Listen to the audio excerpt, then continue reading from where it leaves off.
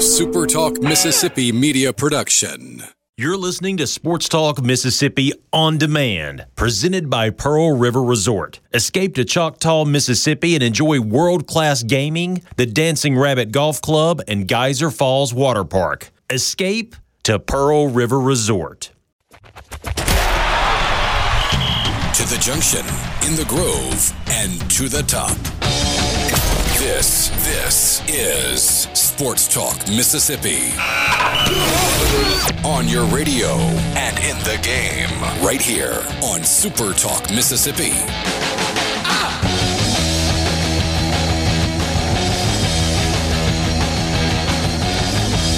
Switching around a little bit. JT's chair appears to be more comfortable than Rebecca's chair. She's got to sit a little bit higher. A little higher? There you go. Yeah, I came in earlier and JT was all kind of slouched down. And he hangs out. Studio X. We are at the mothership today at Sports Talk Mississippi with you, Richard Cross, Michael Borky, other side of the glass. I'm actually looking at him live and in person. Brian Haydad, Brian Scott Rippey, they are also live and in person. Welcome to the Thursday edition of the show. Glad to have you along. You can text us on the C Spire text line, 601-879-4395, 601-879-4395. Love to hear from you. That is the easiest way to do it. Borky, what's up? Not a whole lot on a Thursday. Yeah, weekend Super just around the Bowl corner. Thursday, man. It is. Kind of came up on us quick. Yeah, it feels like the buzz is starting to pick up a little bit. It's finally a standalone thing. And I don't mean that in a negative or positive way. That's just kind of how the news cycle has worked this week. But The Super Bowl's mostly the only thing that the sports world is talking about now. So things have kind of settled in for the big game because you can't call it the Super Bowl. I don't know if you knew that. Did you know that? Yeah, I'm going to call it the Super Bowl. But you knew that, right? And the NFL calls it the Super Bowl, and the whole you can't. I mean, I guess what they're doing, but I mean, it's kind of like the ultimate in greed and selfishness. Who cares? They let all the radio stations and all the TV stations and whatever else call their coverage surrounding it the Super Bowl because it's the Super Bowl that you're covering. It's the big game. That's right. I understand that, but the NFL. What does the NFL call it? The Super Bowl. Why are you not allowed to say that? Yeah, I mean, like from a marketing and branding standpoint, they make people pay for the. Basically, the NFL's partners are allowed to use Super Bowl in promotion of whatever it is they do. But if you're not an official partner where you pay the league an obscene amount of money to be one of their recognized partners, then. Well, you don't get to say Super Bowl. That's right. Yeah, like I went to the grocery store last night, and they have the big display and everything, and it says the big game. My years in the pizza business before they were the official sponsor. Yeah. Any marketing that was done was around the big game. Yeah. You know what I'd do if I were the NFL? I would copyright the big game as well and make people pay for the right to now use we're talking. The big game. Well, what do you call it after that? If Super Bowl and big game is gone, what do you call it next? The large football contest. The massive matchup. Yes. Whatever. Madness in Miami. Never mind the NFL copyrighting that. Can we do that? Can we get a copyright on the big game? We have a lawyer in-house, right? Make it happen. You probably get denied because it's such a commonly used phrase, so you'd have to use it with specific instance for... We would be like Ohio State. This game that's happening in Miami. Trying to get the copyright. Yes. We would like to copyright the word the. Yeah. Or the, if you prefer. Yeah. Thanks for being with us this afternoon. A ton to get to. The news came out. I mean, I guess in some circles you kind of knew the number, and everybody had estimated the number, but now you officially have the number. And the number we're talking about is the payment that every school in the Southeastern Conference gets from the league in terms of revenue distribution. The check actually, it's not a check technically. Although I really think there's a massive marketing opportunity that has been missed by the Southeastern Conference that's really good at marketing. There is no reason in the world that they should not, at spring meetings, hand out 14 oversized cardboard checks. That's such a good idea. That should happen, and they should take pictures and put them all over social media and make it a big deal. Instead, they tell the schools at SEC spring meetings what the distribution is going to be, and then on June 30th, that money is actually wired into the school's accounts. This year, the number, $44.6 million. $44,000 $44,600,000. I guess the 600,000 is almost just a rounding error. But nonetheless, there are a lot of, when you think about it, there are a ton of schools across the country that would benefit from the SEC's rounding error. An additional $600,000 in their budget would go a long way and would do a lot of things. But in the SEC, that's just a point and a number at the end. $44.6 million. The $651 million that was divided among 14 schools includes, let's see, $624.2 million distributed from the conference office, plus $26.8 million retained by the institutions that participated in bowl games to offset travel and other bowl-related expenses. Slightly over $44.6 million per school. And if you're wondering, Ole Miss is the school of the 14 that gets a smaller cut. That will be Missouri next year, because Missouri was not eligible for postseason competition this season in terms of football.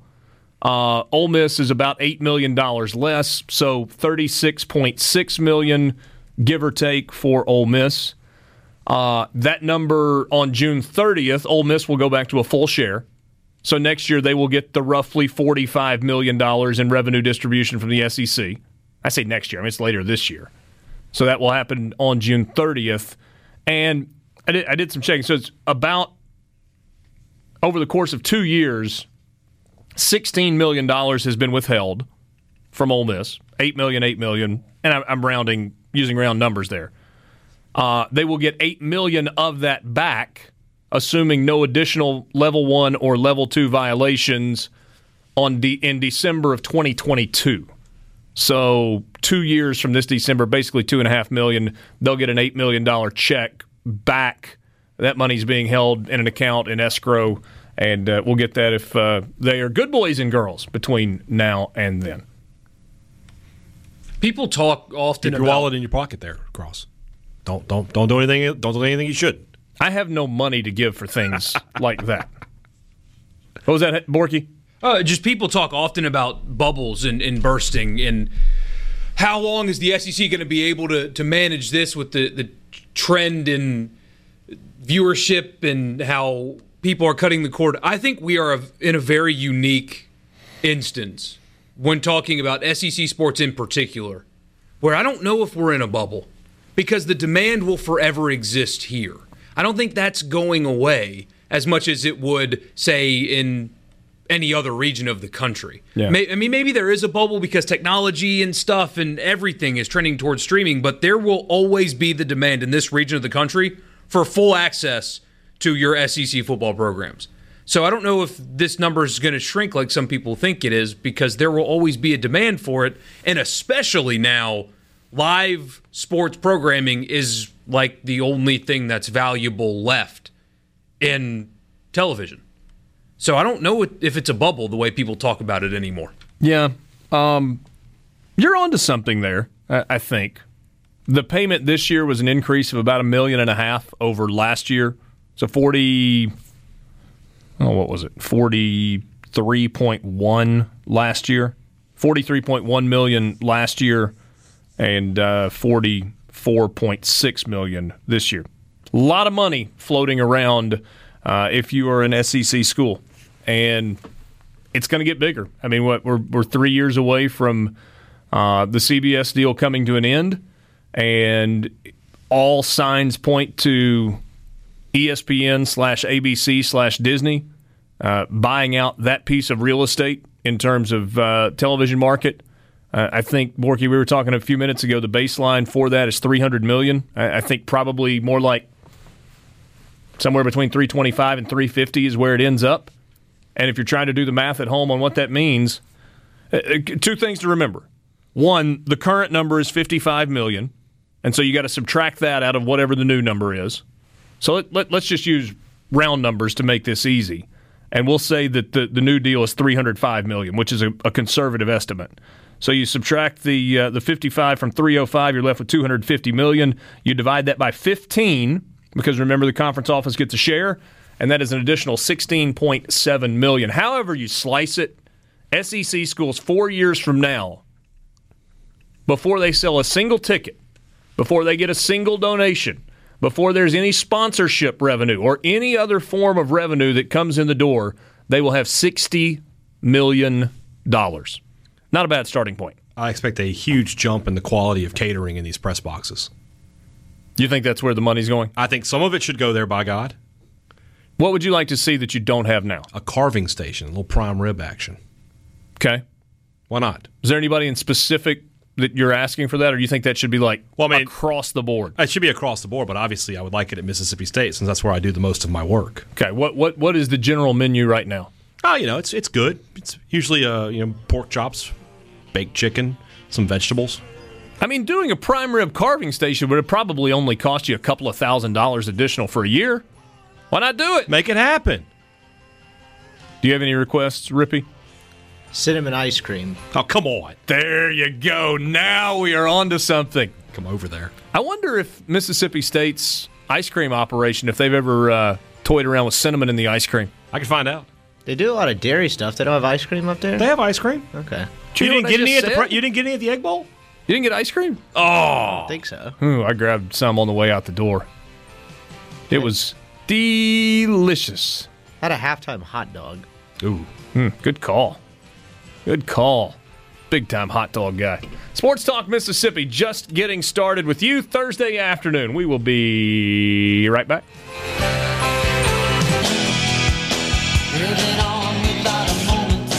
Back with you on Sports Talk Mississippi. Let's go to the C Spire text line, 601-879-4395. Don't forget this winter you can skip the waiting room and beat cold and flu season faster with C Spire Health. A lot of you have downloaded the C Spire Health app, and you have used the app to schedule a visit to connect with a trusted UMMC clinician right from your phone. It's convenient, it's easy, and if you're a C Spire customer, for a limited time, those visits are only $29, which is probably less than your current copay. You can learn more at cspirehealth.com. Somebody, hey Dad, says, carving station, come on. Need a beer station now that it's legal. Get your priorities straight. Not at State yet. Yes, I know. So, is there any discussion about that happening this year? I talked to John Cohen. It's been a few months. Okay. And I know that my podcast partner, Joel Coleman, has talked to him as well. I will be surprised if alcohol is at Mississippi State this football season. They didn't jump on the alcohol thing? No. Why? It just doesn't seem like that's what they're going to do. Has there been any rationale given? Not really. More or less that they just want to make sure that everything's the way they want it to be. The rationale they give is they talk about a safety issue, but obviously that's an interesting statement, right? Because if it's a safety issue, why is it a safety issue in Starkville, but it's not in Oxford and Baton Rouge, anywhere else? Places that Mississippi State fans are going to go this year. Sure. You just had a bowl game in an NFL stadium where they sell beer. Yeah. So I'm not 100% behind that rationale, but that's what they're saying. It's fascinating to me on a couple of levels. One, I think a significant number of the fans want it. I don't know what that number is. Is it 60%? Is it 50%? Is it 20%? But, whatever. And I'm not saying you always do things just because fans want it, but the other thing is it's a revenue piece. And there is a fairly significant amount of money that you're leaving on the table. So. Yeah, I mean, and you're not wrong because for Mississippi State, a program that, not hurting for money, obviously, but I don't really feel like they're in the position to sneeze at an extra $1.5 million a year. So I'm surprised they're not going that way, especially when Ole Miss is on it, Southern's on it. But like I said, at this time, and it could change between now and August. But I'll be surprised if alcohol sales are allowed at Davis Wade in 2020. I guess we will see. Somebody sent us a number. I think it was Charlie that sent us a number about Powerball. Somebody hit the Powerball last night, $396.9 million. That was sold in the state of Florida. Congrats to that person. They're doing good. No doubt. I tried to pull up the Powerball website, but we are blocked internally from being able to do that because it is a gambling site. I didn't realize that was a thing. 28th largest U.S. in lottery history. It was bought at a convenience store in Florida. The cash option is $274.6 million. It was sold in Bonita Springs, which is in Tampa, or at least outside of Tampa. Yeah. So good for them. You taking the cash option, or you going annuity if you ever hit one? Oh, no, I'm absolutely going the cash option. Yeah, I'm going to get it all at once. Yeah. I mean, if you're smart with it, you can Yeah. you can outpace the annuity's interest. Right.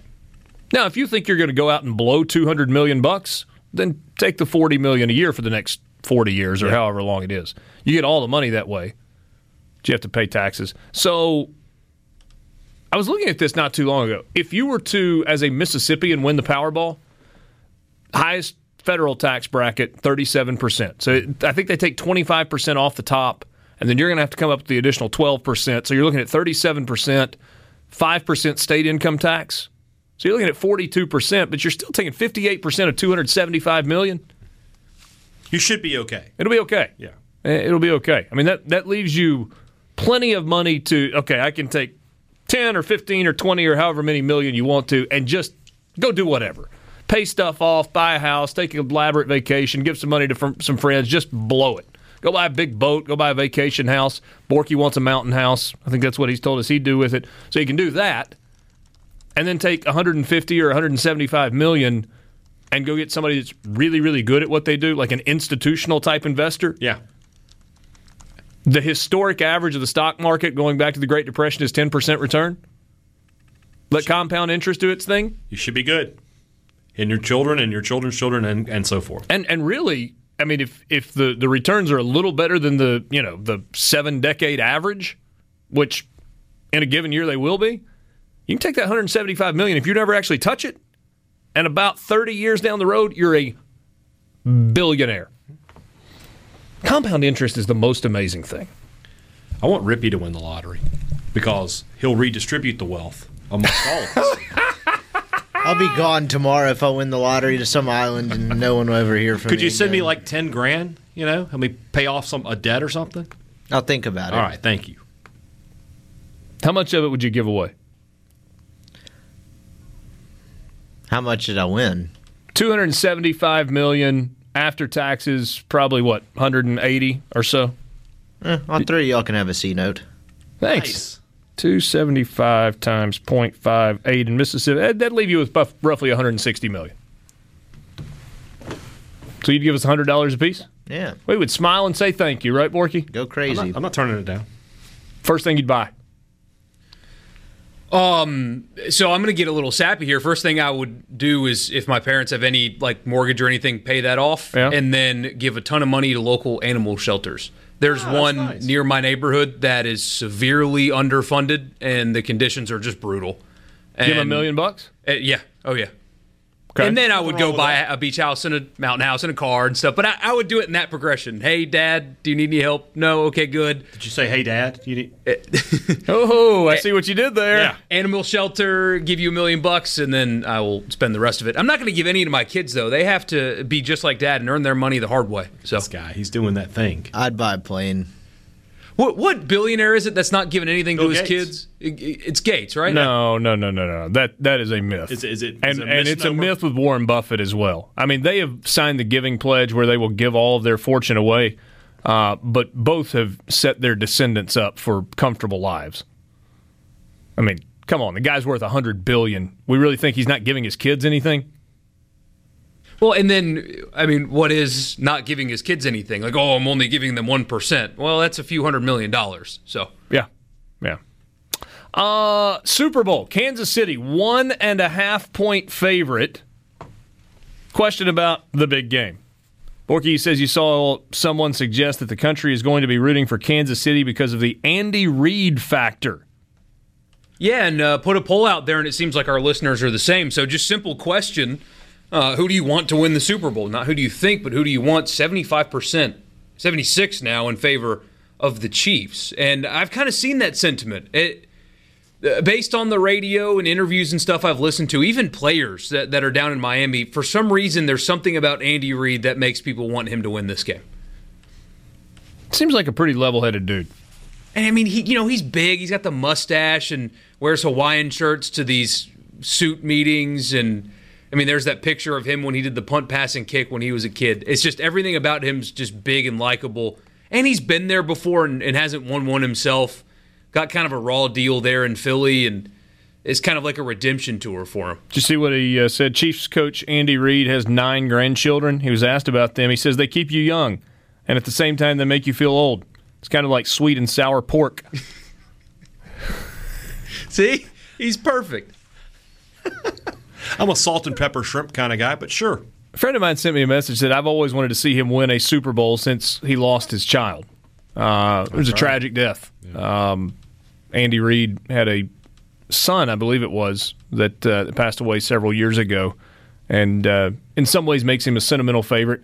He was a great coach in Philadelphia and got them to a Super Bowl, but I guess like most things in life, certainly most things in sports, if you don't win it all and you don't win it all often enough, then eventually people are ready for a change. Is he the best coach in the NFL without a Super Bowl? Oh. I mean, just off the top of my head, I would say, yeah. Yeah, because Pete Carroll's got one. Yeah. Peyton's got one. Sean Payton's got one. Bill Belichick's got more than one. Harbaugh's got one. John Harbaugh has one. Yeah. Not Jim, John.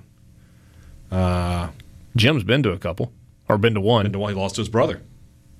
Not that he's a current NFL coach. Right. Ron Rivera's up there. Rivera is the name I thought of. They've been to one. I would He think should have Andy had Reid one. over Rivera. Should have won that Super Bowl. I think so. Yeah, I agree. If Cam dives on a fumble, maybe they do. Possibly so. So, seems as if the sentimental favorites are Kansas City Chiefs going in. Here's a guy who is a sentimental favorite in Starkville among Mississippi State fans. His name is Jake Mangum. And when we come back with you on the Farm Bureau phone line, Jake will join us. Curious if this feels strange. This is the time of year where he should be getting ready for a college baseball season. But he is not. He is getting ready to head off to spring training. Jake Mangum joins us on the Farm Bureau phone line when we come back with you on this Thursday.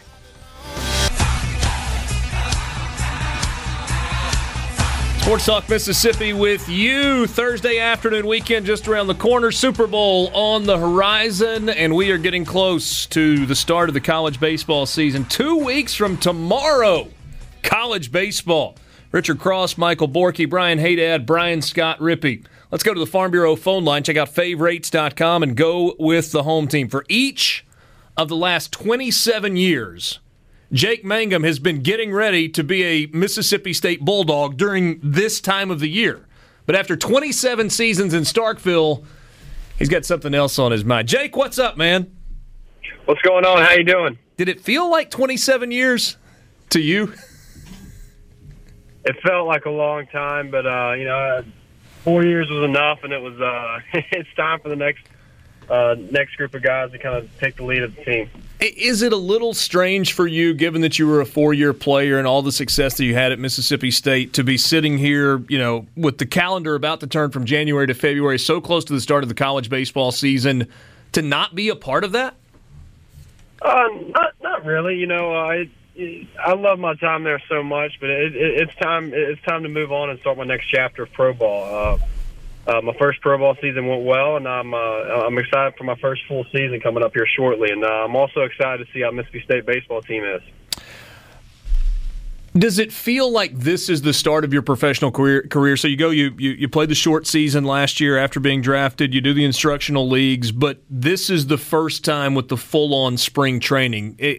Does this kind of feel like it's the beginning, or did you kind of get all of that out of the way July, August, September of last year? I feel like that last short season that they sent us to was more of like it's kind of get your feet wet type thing. And yeah, you're right. I think that this year is kind of like this first year where you get time to prepare for it, time to reflect on what you need to get better on and work on that. And now it's time to go do it. Yeah. I'd agree with you for sure. Jake Mangum on the Farm Bureau phone line, getting set to join the Mets in Port St. Lucie for spring training that starts in a couple of weeks. So I'm curious from a mindset. Obviously, you're a huge competitor. Everybody that plays baseball, and certainly that gets to the college level and gets drafted, has a dream of one day playing in the major leagues. There aren't that many guys that get there period, and even fewer guys get there quickly. So how do you balance optimism for getting to the show quickly with the kind of realistic nature of it takes some time and sometimes it takes some breaks to go your way? Yeah, it's just being where your feet are. Just every day continue to get better, and as long as you're living in the present, not looking ahead or looking in the past, you'll be in the right spot. For me, I'm just trying to become a better baseball player. I know there's areas of my game I can improve on. I've tried to improve on them this off season and continue to do so throughout the season. Minor league baseball is tough, but if you have the right mindset going into it, it's a lot of fun actually. Just getting to play baseball every day. It's an opportunity not many people can have, and I'm very fortunate to be in the spot I'm in. I just got to keep going and almost pay your dues in the minor leagues, and if you do it right and do it well, you got a good shot at making it. Where do you want to grow? Where do you want to get better? Where do you think your game needs improvement? Just all the way around, I've been working on speed, strength, my swing. I've made some adjustments with my swing. I think it's going to really benefit me. I'm looking to become a more complete hitter this year, and just continue to grow, man. I'm learning new stuff every day. Every day you're around some really great baseball players, so I'm just trying to be a sponge and soak up everything I can. Yeah, Jake, I'm curious. I don't know if baseball, like other things, is kind of going to be cyclical, because right now we're in a time in the professional game where it's home runs and strikeouts, and it doesn't seem, and maybe that's a little bit of a hyperbole, but it doesn't seem like there's a whole lot of in between.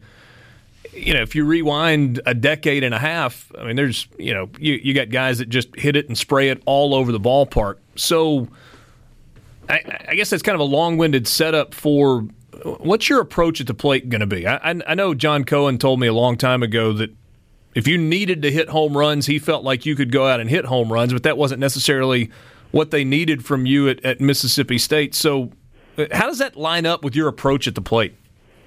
Well, at Mississippi State, I understood that putting the ball in play and getting on base was what I needed to do to help the team win. So now it's more along the lines of I'm trying to drive the baseball more. Now that I'm in minor leagues and I can work on things like that, and I'm just trying to evolve my game and to be more of a power hitter and to do damage earlier in the counts. Not necessarily just try to slap the ball and play 0-0 or 2-0.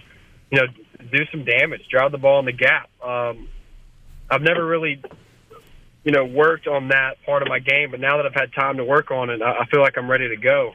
In college, I was just never to the spot that,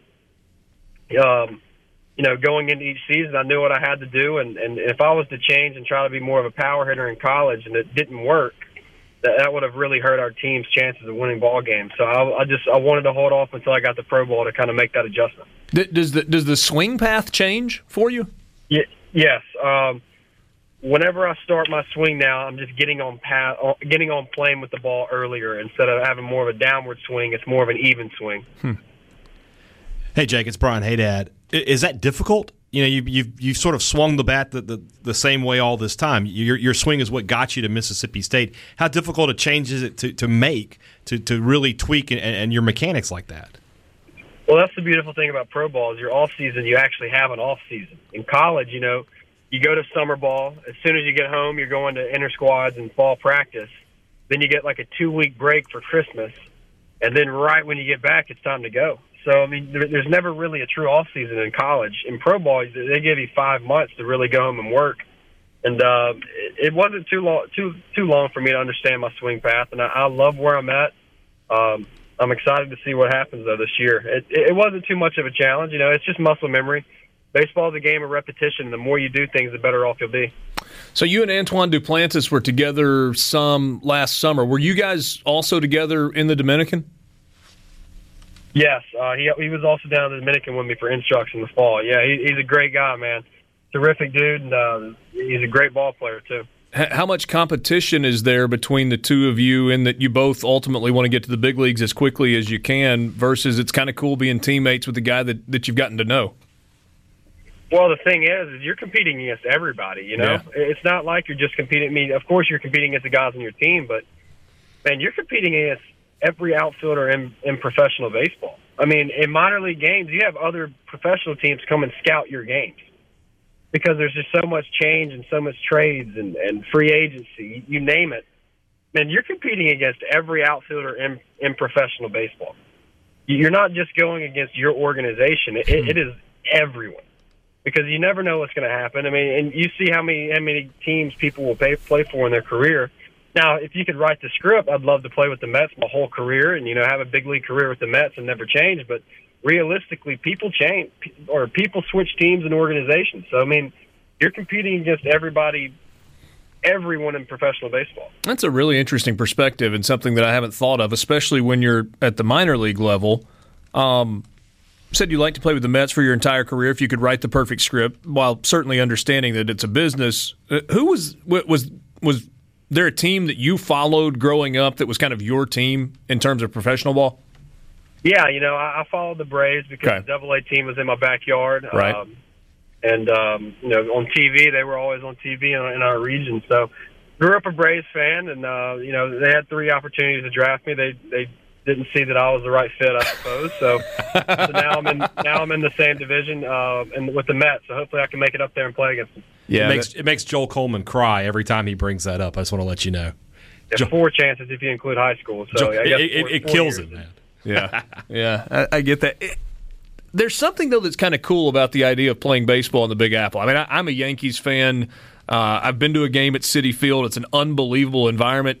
The idea of getting to the big leagues and being able to play in that city, there's something pretty special about that. Yeah, my first short season was in Brooklyn, so being in New York City, it was very eye-opening. It was a really cool experience, and it's New York City, you can't complain about that. It's the Met Stadium's in Queens. It's a cool area. The stadium's awesome. I went to a game this year. It's a really cool environment, man. I'd absolutely love to be a part of it. Where's the ballpark in Brooklyn? On Coney Island, MGM Park for the Brooklyn Cyclones. Coney Island, right by the hot dog eating contest on the beach. Did you see the hot dog eating contest and that disgusting display while you were there? I did. I thought it was a once in a lifetime opportunity. I had to go check it out. Could you compete with those guys? Absolutely not. I don't know how they do it. It's disgusting, but it's a cool American tradition. It is. It's something, man. We really appreciate a few minutes of your time this afternoon, Jake. Wish you nothing but the best. Port St. Lucie, right? When do you report? March 8th is report date, but I'm going to go down a week early. So I'm going to leave whenever March hits and head on down to Port St. Lucie and have a good spring training. And opening day for the minor leagues is April 9th. Very, very cool. Jake, thanks for your time, man. Hope we can stay in touch. Absolutely. I'll be at the Oregon State Series, catch a few ball games with the dudes. So we'll hopefully see y'all there. Absolutely. Jake Mangum, all-time hits leader in SEC history, joining us on the Farm Bureau phone line this afternoon. Check out favorites.com and go with the home team. Not that he's keeping score. Loved the Braves. They could have drafted me 3 times. 4 if you count high school, he said. Who cares, man? Big league baseball. Feels like it's in his future. Got a long road to go, though. And March 8th, spring training begins for Jake and the Mets in Port St. Lucie. Sports Talk Mississippi. Let's take a quick timeout. Sports Talk Mississippi with you, streaming online at supertalk.fm. Thursday afternoon, weekend just around the corner. The poll question today, it's a simple one. You don't even have to think. Well, I mean, I guess you got to think a little bit, but not a lot. What do you, no, not what, who, I said it was simple, Borky. I can't even read. Well, what still applies because a team is what, I guess. Who do you want to win the Super Bowl? Which team do you want to win the Super Bowl? The Kansas City Chiefs or the San Francisco 49ers? Who are you pulling for, Rip? Not to be neutral, but I would really actually be okay with both storylines. I think they're both pretty cool because it'd be Shanahan overcoming the 28-3 thing. Like, the Niners are probably the more complete team, and I don't feel like this is Mahomes' far from his last shot at a Super Bowl. So I wouldn't be too crushed if he lost. But then Andy Reid thing would be cool too. I'm actually just looking forward to the matchup because you don't always get the 2 best teams in the Super Bowl every year, and I would say from like mid-November on, this was probably the matchup that everyone was anticipating once the Chiefs got healthy. You could insert the Ravens in there, but they already played the Niners in the regular season. Yeah. So I'm just looking forward to the matchup because they're definitely the two best teams in the NFL. You don't always get that. Yeah. Does the point spread make sense to you? The 1.5? Yeah, because I don't know. Like you on one hand, you have this ridiculous, just juggernaut running offense that's like the most like dominant rushing offense I've seen in a while. That's not like gimmicky like the Ravens, and so they could go 7-8 minutes and you can't stop them, and you keep Mahomes off the field, and then you have whatever it is that Mahomes does. It's pretty remarkable matchup. Are you on record with who you want to win? Hey, Yes, the Chiefs. You want the Chiefs to win? Yes. No questions asked. Now, as an old, for the time being anyway, here Saints fan, I despise the 49ers. I can't stand them. Never have liked them. Which is funny because you love Like the Giants, San Francisco Giants. Yeah, it's not a geography thing for me. I don't like the Niners. I like Mahomes. The Chiefs were a team back when I was younger. I always liked Christian Okoye. So they were a fun team to watch, I've thought, and they're fun to watch now. And I like Andy Reid. I feel like it's just a better situation. I'm going Chiefs all the way. Borky, have you locked in one way or the other? Yeah, I want the Chiefs to win because I have carefully crafted a take on Patrick Mahomes if they win the game, and I would like to deliver that. So I want them to win the game. I just want a good game and a nice big bowl of green beans and beef broth, and I'll be fine. I think it's going to be a fascinating game. What? Oh, did you not see that? One of these stupid maps that The most searched Super Is that Bowl the snap- Mississippi? green beans and See, beef broth. People just do that now, though. You I grab actually- one of those coloring mats they give you in like third grade when you're trying to learn geography. Yeah. And you just pick a genre of something, candy bar, and you just start labeling across states. Like research says this is the case. Like actually, no, it I doesn't. looked it You're up. full There of is it. no recipe for green beans and beef broth. I don't even know what that is. I have a question for all three of you. Sure. I want an honest answer. Absolutely. We try to deal in honesty here, trade in honesty. Speak for yourself. If I handed you a blank United States map with nothing but the outlines of the states on it, could you correctly label all 50 states? Yep, and I could do it if you just gave me the state without anything else around it. What? So if you just had the state, not a map of 50 states, but just gave me the shape of one state on its own, I could do all 50. Okay. I could do the whole map too, though. At this point, a couple of the smaller ones in the Northeast might trip me up. Yeah, but I think New I England most might of get the me a little country. bit, but I feel pretty confident. Yeah. Or you might like flip-flop Delaware and Vermont Connecticut. and New Hampshire. You said the state of New England was going to give you trouble? I said the New England would give me trouble. the New England portion of the country, I'm giving him the benefit of the doubt. was checking. You think he knows actually that New England is not a state? I don't know. How do they have a football team? Yeah, Belichick. Would you get at all crossed up in the kind of four corners part of the West? No, I should be okay there. Yeah. I feel pretty confident. Yeah. I'm glad to hear this. Yeah. Can you do all 50 capitals? I think I could get most of them. New Hampshire. Probably could not do the The Capitals. capital of New Hampshire. I got him right out of the gate. Got him. Concord? Concord. There you go. I There you did see go. people say that, well, Tom Brady and his family moved to Connecticut, so it's a clear sign that he wants to be out of New England. Someone Snapchatted me today. It's like, well, Someone Snapchatted me today, a group me that said, word on the street is Giselle's touring NBA in Nashville. So I've already got all kinds of message board rumors circulating. I about like that. I'm not going to get my hopes up. I would imagine Brady's kids would be Ensworth kids, but that's just a wild guess. Oh, yeah. Nothing wrong with NBA. Yeah. Montgomery Bell Academy, I believe it is. And then you got Brentwood Academy. What's the old Waverly of Nashville? That's where they're buying golf club memberships. I saw that happening. Bell Mead's like the old-fashioned one, but you got plenty. Yeah. What's the Golf Club of Tennessee? Yeah. Legends, Legends. That's where, Tom Brady bought a membership there. I just heard. a couple. Sure. Why not? He was probably given a membership. Yeah. Given the They're having a welcome party at Jason Aldean's. Sports Talk Mississippi. We're going to take a quick time out. We got a bunch more coming up for you, including a chat with Lee Sterling from Paramount Sports. Talk Super Bowl prop bets and other things with him, and a whole lot more this afternoon. Sports Talk Mississippi. Sit tight.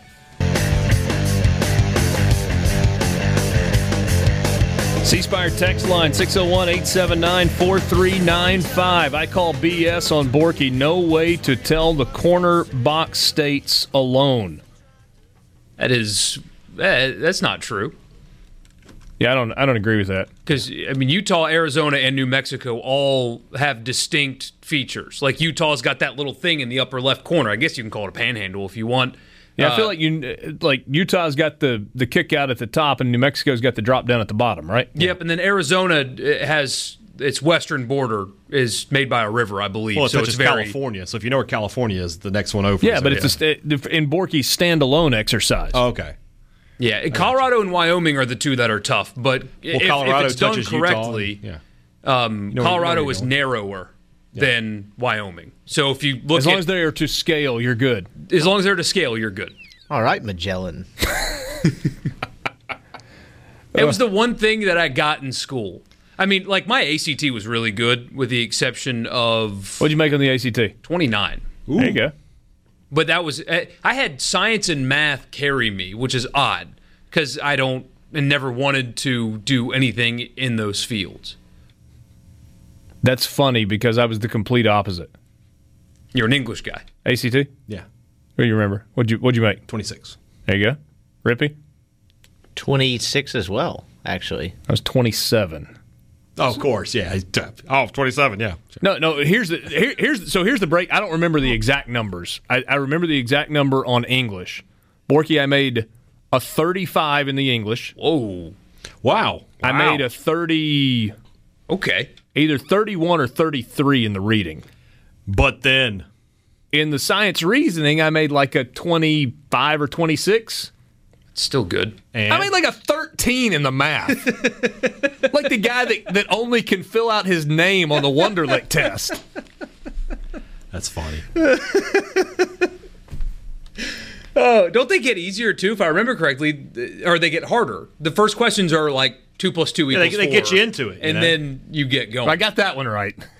Well, over on the East Coast, nobody wanted the ACT. I only took the ACT. Everybody wants the SAT. When I decided to come out here, they were like, "Hey, look, we'll take it, but just do it for us," basically. And so I took it one time. The SAT was what everybody over there wanted, and that was more writing and just miserable. Yeah. In college, I had to take a map test on the continent of Africa.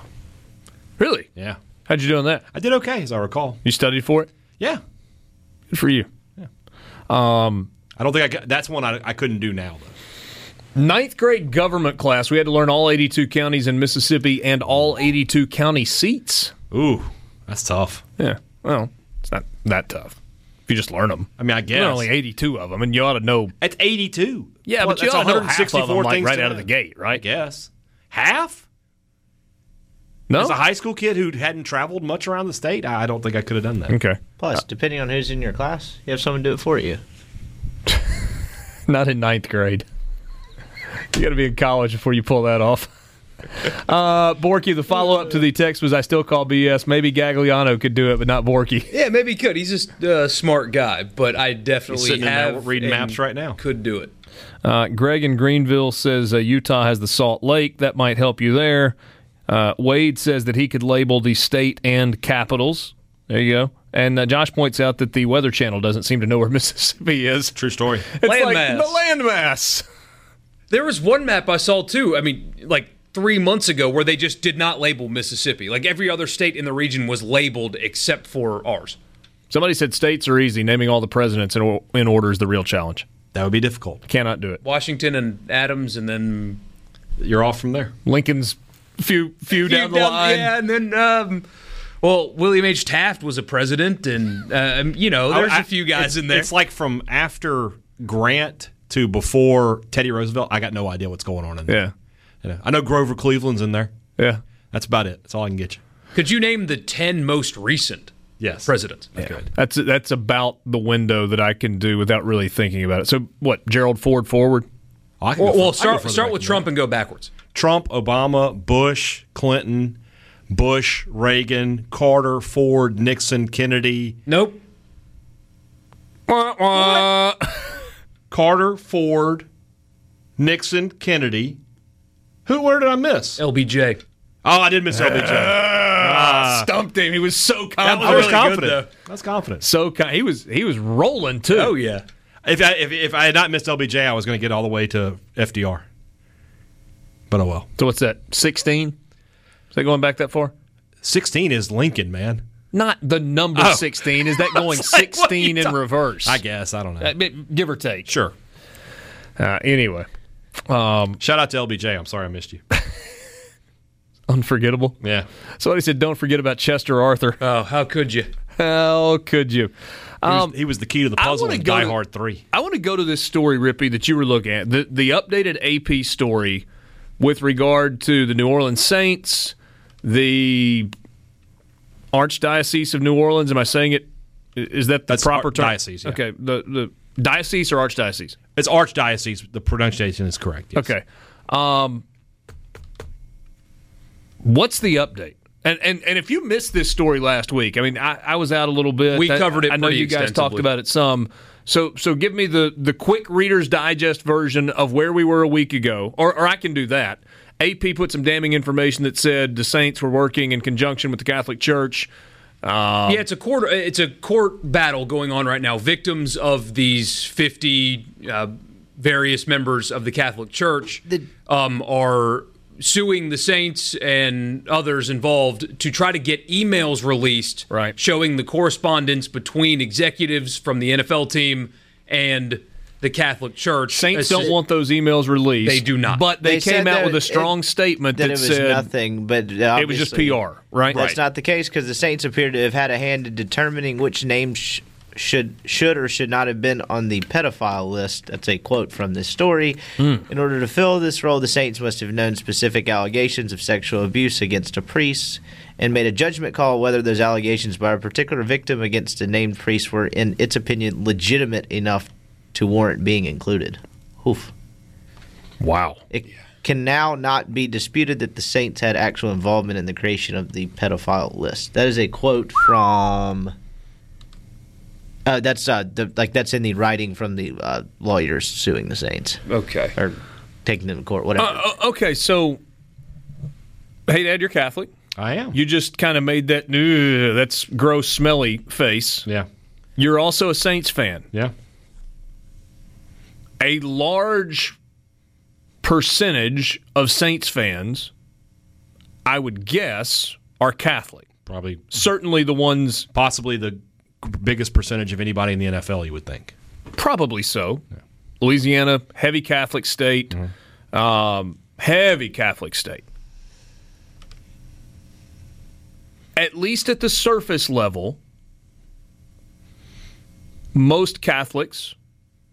I don't want. It's my perception. Okay, go ahead. Are disgusted by these pedophilia stories. Yes, and yet they are rampant, and they are all over the place. And so, at the very least, most people give lip service to being outraged. Whether or not they are or not, I mean, it's probably up for debate. Some absolutely are, and it's genuine. Some maybe less so. If it is proven that the Saints organization was aiding and abetting the cover-up of some of the scandal within the Catholic Church in New Orleans, in the state of Louisiana, what kind of an effect does this have on the Saints fan base? It depends. I mean, there are some people, like you said, that will talk about being outraged, but what does it change in their life? Are they going to make any changes? Probably not. But then there'll be some, like me, who are just going to walk away from the Saints. I mean, right now with what Rippy's saying, I don't see how I can cheer for the Saints. So you're going to leave them behind, unless something happens in the next few months where they can get cleared and they're like, okay, it's not what we thought, and somehow the AP's got, what was that guy's name for the Times, who just made stuff up? I can't think of it. But if this is all legit, yeah, I mean, I'm not going to deal with that. Borky, you're not Catholic, are you? I am not. You need to see, but you are a Saints fan. Yes, and you need to see what's in the emails. That's what needs to be done. I'm going to let the story play out for sure. If it was just a couple, I mean, it's a handful of executives. If it was just them acting alone, then you terminate them and you try to move forward. But if it was like a directive from the owner, that used these employees and their resources and kind of forced them into this, I mean, you may have to force her to sell the team and separate yourself that way to save any kind of situation. Yeah. Which, that bad. What kind of a punishment is that? Because the team's worth billions, but still, If it came from a directive at the top, you cannot exist in your current form. There's no way. C-Spire text line, name 5 presidents of the United States that are not buried in the United States. Donald Trump, Bill Clinton, Barack Obama, George Bush, Jimmy Carter. Nailed it. I'm assuming that's the answer, right? I have no idea. There might be some presidents that aren't buried in. I don't know. I am confident that those 5 You're right about those 5. are not buried in the United States. Yeah. Unless there's some breaking news in the last Sports Talk Mississippi. Sit tight.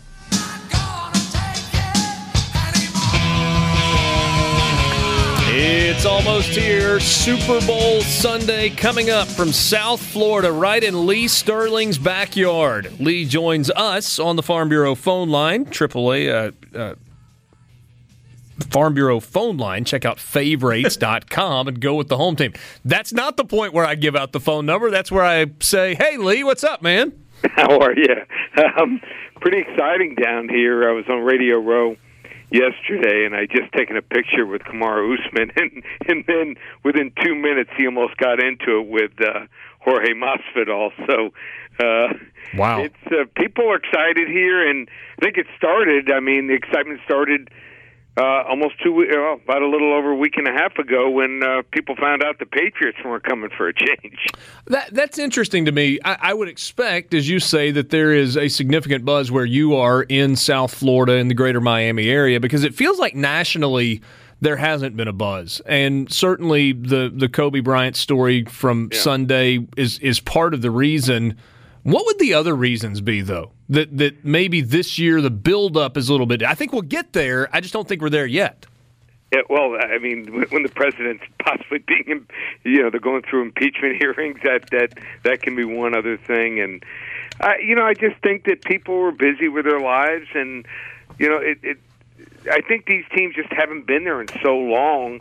It's been a while. The 49ers were rebuilding, and even though the Chiefs have a huge following in the Midwest, they're not really a national team. The only reason people are interested in them is their quarterback, Patrick Mahomes. But I think it's a great matchup. I think, the difference in these two teams with San Francisco having great offensive and defensive lines, and then Kansas City with their firepower. When was the last time we saw? I don't think we've ever seen a team fall behind 24 and 10-0 in 2 playoff games and end up not only winning, covering, and winning easily. So I think it sets up for a great game. These are the 2 best teams from the NFL this year, right? I mean, we don't always get that matchup, but I think it's pretty clear that these are the 2 best teams. Yeah, and I was, even though we went on a nice run since January 1st, I think won 11 of the 14 games we put out, I was waiting for Baltimore to have to go up against Kansas City. I thought that would have been a real exciting game, and I liked Kansas City in that game. But I do think that we have the best 2 teams, and I think it's going to be exciting to see Andy Reid. I mean, I'm backing Kansas City, and some of the reasons are Andy Reid, with 2 weeks to prepare, is 19-3 against the spread. So I think he locked himself in a room and really studied San Francisco, and I think when you got that much time, you got a good coordinator and a great quarterback, I think you have a big advantage. And that was one of the reasons, as good as Trevor Lawrence is for Clemson, I just studied Joe Burrow, and he didn't have a bad game all year. And I just feel that Patrick Mahomes is the same way. So you got Andy Reid and Patrick Mahomes on one side. You got Steve Spagnuolo on the other, defensive coordinator who ended New England's perfect season when he was with the Giants as defensive coordinator in 2007. So, I think San Francisco has the better line play, but as long as Kansas City can hold their own, and the guy that they really have to look out for is George Kittle. I mean, George Kittle, when you got a guy that's 6'4", 6'5", that can run like the wind, and they're going to probably cover him with Honey Badger, who is really good, but he's only 5'9". That's a big advantage for San Francisco. Lee, I mean, the spread on this game is 1.5, and it seems to have just kind of sat there. I mean, I guess there's more focus from a gambling perspective on this game than any other game in the calendar year, and we've basically got to pick them. Now, I mean, I know technically it's not a pick 'em, but this is not basketball. I wouldn't be surprised if San Francisco ends up the favorite on game day by a point. Really? You think it's going to move in that direction? Yeah, so I talked to 2 sportsbook directors, one in Vegas and one offshore, told me that 83% of the money is coming in on San Francisco, and they're just holding the line there. It's 1, some places 1.5. But I think it's going to turn around. And the total, how about this? 97% of the money so far has been bet on the over. They wouldn't be surprised if it closes at 55.5 to 56 points. All right, so if I'm just kind of being a contrarian, or if you kind of go with the whole fade the public, then wouldn't that say go the other way on both sides, take the Kansas City in the under? Probably, yeah, and I think Kansas City might be the right side. I mean, the last day and a half of betting, everyone was on Clemson in that game and playing also Clemson on the money line. That line was sitting at 6 points until 2 days before the game and closed at 4. So I think maybe the best wager on the totals to play the second half over. Don't like the game, the total, but the second half over is sitting at 27. I like the over there in that. A couple fun prop plays. I can't play the coin toss, but I do like playing the national anthem. So my daughter does a lot of singing for national anthems. She's done a bunch in NBA and Major League Baseball parks, and she always talks about how they set a target time, and they're going to have the flyover. And lately, they've been going over. Even Gladys Knight. I mean, people thought at her age she wasn't going to be able to belt it out, but they had her at 155. She ended up singing it in 2 minutes and 3 seconds. So she feels that Demi Lovato, maybe not as strong as she was because of going to rehab a couple years ago, and she's riffing. She's watching the tapes and she's riffing things more and seems nervous, even missed a couple words at the Grammys last Sunday night. So she feels it's going to go under there. And then what would a Super Bowl be without wagering on the halftime? And you got J-Lo and Shakira. Well, both of them show cleavage. I'm going to say yes at minus 250. I mean, that sounds like the gimme of all gimmies almost, yeah. Doesn't it? Yeah, I think so. I love that one. They even have one, will Jennifer Lopez show butt cleavage? Yes is plus 500. No is minus 1,000. I don't like to wager 1,000 to win 100. I think there's too much vig in there. But trust me, I think the NFL has asked to see what kind of outfit she's going to wear, and I don't think they want any butt cleavage on Sunday night. No, I can't imagine that the NFL wants to see that. So those are a few props that you like. What are some of the more outlandish prop bets that you've seen for this particular game? Well, those pretty outlandish. Yeah, that one's out there. They've got stuff like, will Groundhog Day be mentioned during the broadcast? I think they got so many other subplots going off. They've got, the cross wagers between NBA and also basketball and other sports. But those are tough. I mean, they got a bunch with LeBron James. Who knows what kind of what his makeup's going to be going into that game Saturday night. I think there's better plays on some player props here, like George Kittle. I like over 70 receiving yards. Raheem Mostert, who had a great game in the conference finals. I think he's going to go under 69.5 rushing yards. And sacks, will there be more or less than 4.5 sacks? I think there's going to be more.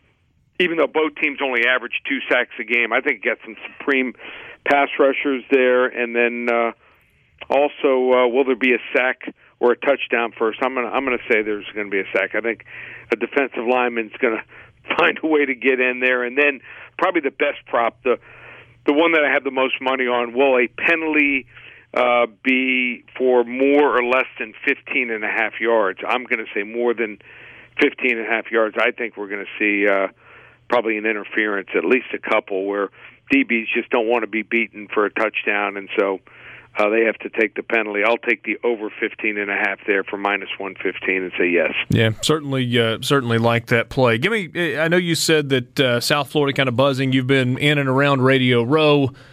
What's the overall sense surrounding this game? People really excited to have the Super Bowl back in South Florida? Yeah, they are. It's been a while. The last one was the New Orleans-Indianapolis Super Bowl. So people really are, and the weather's been perfect. I was on radio. I was here with Kamara Usman, and I took a picture with him, and literally 4 minutes later, he's at it with verbal sparring with Jorge Masvidal. So at least it wasn't you he was verbally sparring with. Miami, trust me. Yeah. Yeah, I'm glad it was the other guy, not you, that he was trying to get into it with. You know what's interesting? You see these guys, these are both welterweights. I think, what's that, like in the 170-something pound range? And you stand next to both of these guys, and I'm like 5'11 and a half, 200, and I wasn't intimidated. So maybe, when I met Muhammad Ali back in the day, I was. But but I wouldn't want to get in the ring with these guys. No. I mean, the athletes, I love watching MMA. I mean, it's exciting to me. I think boxing is dead, and to watch 4 or 5 rounds, and if a guy's still, he's still not tapped out, he can, pull a move and get a submission or a chokehold or something, and he can win the fight. So there's going to be a lot going on. Trust me. Oh, yeah. There's going to be a lot. Yeah. I was at the game on both Heat games on Monday and Tuesday night, and they're already arriving for the game. So Lee, it's been fun all season long. A lot of star sightings at the game. Yeah, it's been fun all season long. Lee Sterling from Paramount Sports. Can't wait to do it again starting next fall, Lee. Thank you. Yeah, why don't we do this? Next year is going to be real exciting with both new coaches you've gotten in the state of Mississippi. I can't wait for that. But let's reconvene maybe the Tuesday or Wednesday before the March Madness and have some fun with that. I love it, my friend. We'll talk to you soon. Okay, take care, Richard.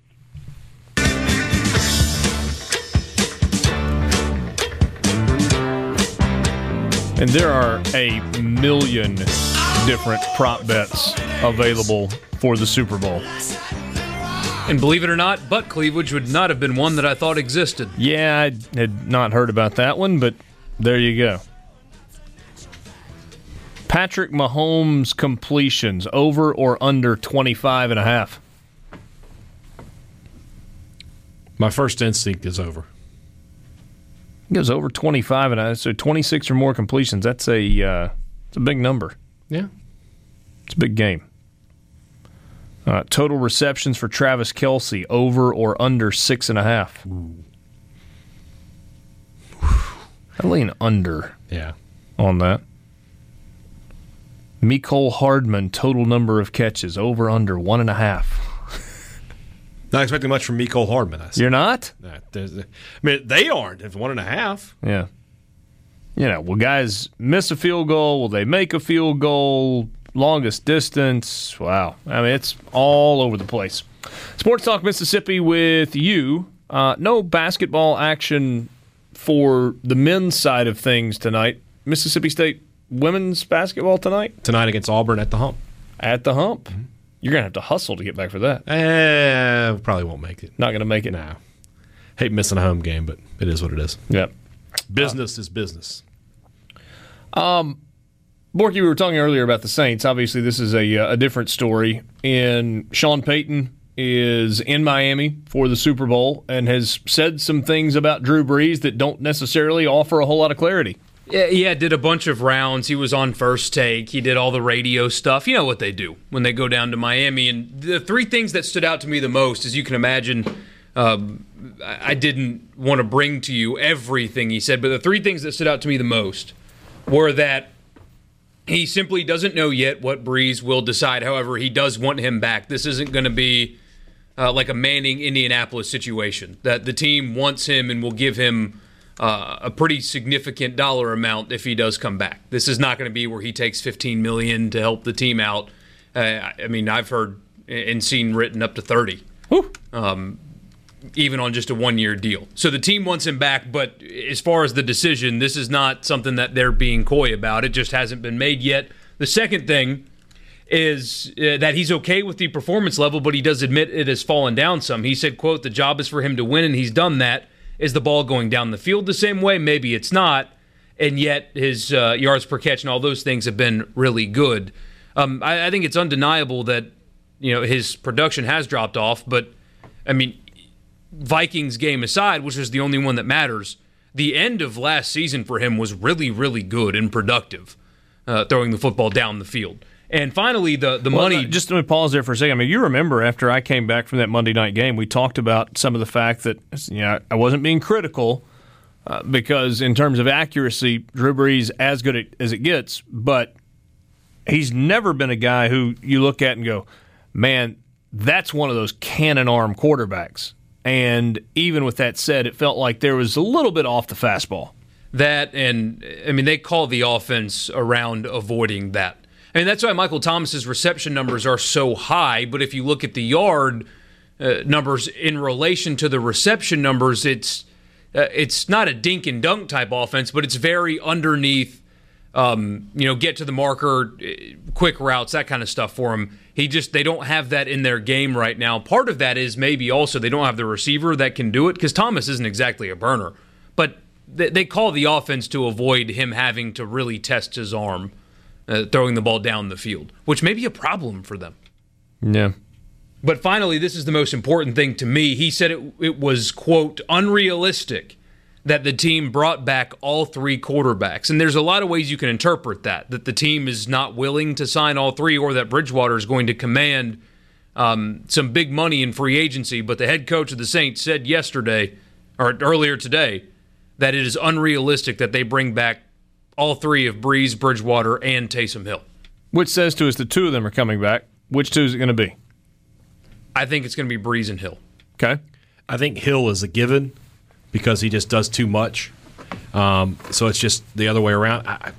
Breeze's comments, it feels really real to me that he might be walking away. I'm going to go out on a limb and say Bridgewater and Hill are back. Okay. I know they can't do it because you've got to work out some things money-wise, but letting Bridgewater walk for Taysom Hill, I think, would be a mistake long-term. I agree with that. How big a contract can Teddy Bridgewater get on the open market? Certainly more than the 9-ish that the Saints would. Yeah. That would be their max deal. I mean, they could not pay three quarterbacks. So, I mean, would you be surprised if Chicago, for example, gives him 15? I mean, or if the Panthers, the fact that they've already said Trubisky's. I mean, I get your point, but they did come out and say Trubisky's going to be the quarterback next year, I believe, unless I'm mistaken. No, they said that a few weeks ago. Doesn't mean that'll happen, but that would be the only, I guess, vein in which, like, the only way I would be surprised. I mean, the Chargers apparently are looking for. Oh, Jay Glazer walked back his comments a little bit, but you can't walk back what you say on live radio. So anyway, if the Chargers do move on from Rivers, maybe that's a route that they go. But they're picking high enough to where maybe they can go get a quarterback. $15 million a year, to your point. I mean, that's a relatively good value for quarterback in the NFL. Absolutely, especially one that you know is. I mean, he can play. He's not going. Teddy Bridgewater's not winning you a Super Bowl. He's not. He's limited. He's good. He's stable. He's limited though. But for that price, when you're trying to rebuild a roster, especially if you use him as like a bridge guy, if you're Indianapolis, for example, Chargers. Or the Chargers, when you're bridging from Rivers to the next guy, you can even draft a quarterback and then sign Bridgewater and know that you're in good hands as you build a roster around your future. If you were the Chargers and you could sign Bridgewater and draft Herbert, that's a good solid base right there. That makes sense to me. And especially if you can get Herbert, where do the Chargers pick? 15-ish? Are they that? Are they higher than that? They're higher than that? Yeah. I mean, I was just trying to kind of think, where in terms of signing bonus. They will pick at 6. Ooh. It's Cincinnati, Washington, Detroit, Giants, Dolphins, Chargers. Panthers at 7, which is interesting as well. Is there any question that Washington's taking Chase Young at number 2? Not a lot of question, but you never talk about them trading back for a ton of assets and letting somebody else take Chase Young. Has New England got the assets to go get Chase Young? Doubt it. They need receivers. Yeah, they do. Yeah, they can't do that. What's the team that would be most motivated to trade up for a player like Chase Young? The Oakland Raiders. That's a very good one. Yeah. It's almost like they had a dominant edge pass rusher and let him go. To be completely amazing fair, how that works. trade worked out okay for him, if you look at what the draft picks turned into. Yeah. Atlanta, maybe? Rippy, back to what you were saying, does that make John Gruden smarter, or was that a calculated risk and he got lucky? No, I mean, he's not an idiot. Yeah. But, again, and I guess knew that there was going to be significant backlash. Khalil Mack, a little bit of a quiet year this year, too. How much do you buy into the idea that L.A. and Oakland/Vegas need to make a splash moving into a new stadium? The Chargers do. Well, for sure. But do you think that matters? Do you think that it will change the way you make a move if you're Oakland, moving to Vegas, where Derek Carr's not selling you any tickets in Vegas? I think there's going to be a lot of excitement for the NFL in Vegas, and that will initially draw people. Now, they don't need to be terrible forever. Raiders fans are going to stick with that team. They're a cool brand. Chargers not so much. Read that Wickersham seat licensing piece. The Chargers are a disaster. And I was going to say, there's almost a novelty factor initially to the Raiders in Vegas. Now they got to develop a fan base. They need to be a competitive franchise in the near future after that. But you get the novelty because Vegas has never had the NFL. The NFL in Los Angeles is old hat. Been there, done that, kicked them out, got them back, kicked them out. Now we got a couple of them. Didn't really need to. Say what? The Raiders almost went to Los Angeles. That's another thing in that story. Jerry Jones played a gigantic hand in that whole deal. Most powerful man in the NFL. Did you see the $300 million yacht he pulled up to Miami? Doesn't have time to have a bad time. But yeah, I mean, like, everyone in LA is Raiders fans. Not everyone. Feels like Vegas will adopt them pretty quickly, doesn't it? Yeah. And they're not that far apart either. Yeah. Yeah. Very different things, but, I mean, hockey is killing it in Vegas. Hockey. I feel like hockey kills it everywhere in local markets. Hockey's killing it in Nashville. It's just not national appeal for it. Sports Talk Mississippi. We'll wrap up the 4 o'clock hour with you coming up next.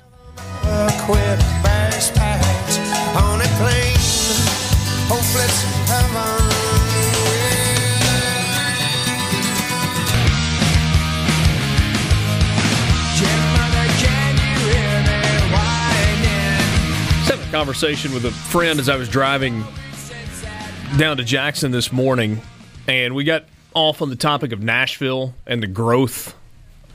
I don't know when the last time you guys were in Nashville. I guess last year for the SEC basketball tournament. I was there for the Music City Bowl. That's right. So you saw, I mean, as you make your way from West End, where Nashville is, all the way down to Broadway, it's crazy how much construction is happening in Nashville. Everywhere you look, there are new buildings going up. And I'm not talking about new 3,500 square foot office buildings. We're talking about 20 and 30 and 40-story hotels and mixed-use office space and all kinds of stuff. It's absolutely exploding. I don't know how sustainable it is. There's international investment all over the place. But it's absolutely bursting at the seams. And Nashville has become a professional sports town. Obviously, the Titans were first. The Predators have been a raging success. There has been talk about the possibility of Major League Baseball at some point getting into Nashville. We kind of kicked around the idea with Zach Bingham a couple of weeks ago about, is there a possibility for a new football stadium so that Nashville can get into the Super Bowl mix? I think everything's on the table. But people in Nashville have been really excited about Nashville SC. That's the Nashville Soccer Club, part of the MLS. MLS, a couple of years ago, awarded Nashville a soccer franchise. And you may remember this conversation because at the time, when it was announced that they were getting a new stadium at the Fairgrounds area, there was a discussion, Borky, about what? About Vanderbilt possibly sharing the facility. Vanderbilt gave a hard no. Yeah, hard no. Keeping it on campus. Because they had to keep up the game day atmosphere there. It was one of the reasons they cited. I mean, what? You got to have more seats for Georgia fans. Oh, yeah. Or whatever. Titans played at Vanderbilt Stadium for a year when they first got there in 98. A lot of Georgia fans at those games. Fred's first year, and that was after playing at the Liberty Bowl in Memphis the year before that. So, But now all of a sudden they got problems. Earlier today, Nashville SC and the MLS met with Mayor John Cooper at MLS's office in New York City to discuss the status of the stadium project. The new stadium and the ancillary development have had broad support throughout Nashville and have been overwhelmingly approved multiple times by the Metro Council. But the mayor has not provided approval to begin the demolition to move forward with the stadium project. For the past 4 months, the Nashville Soccer Club has worked to make the stadium deal even better. They've proposed a number of new solutions to satisfy the mayor's concerns.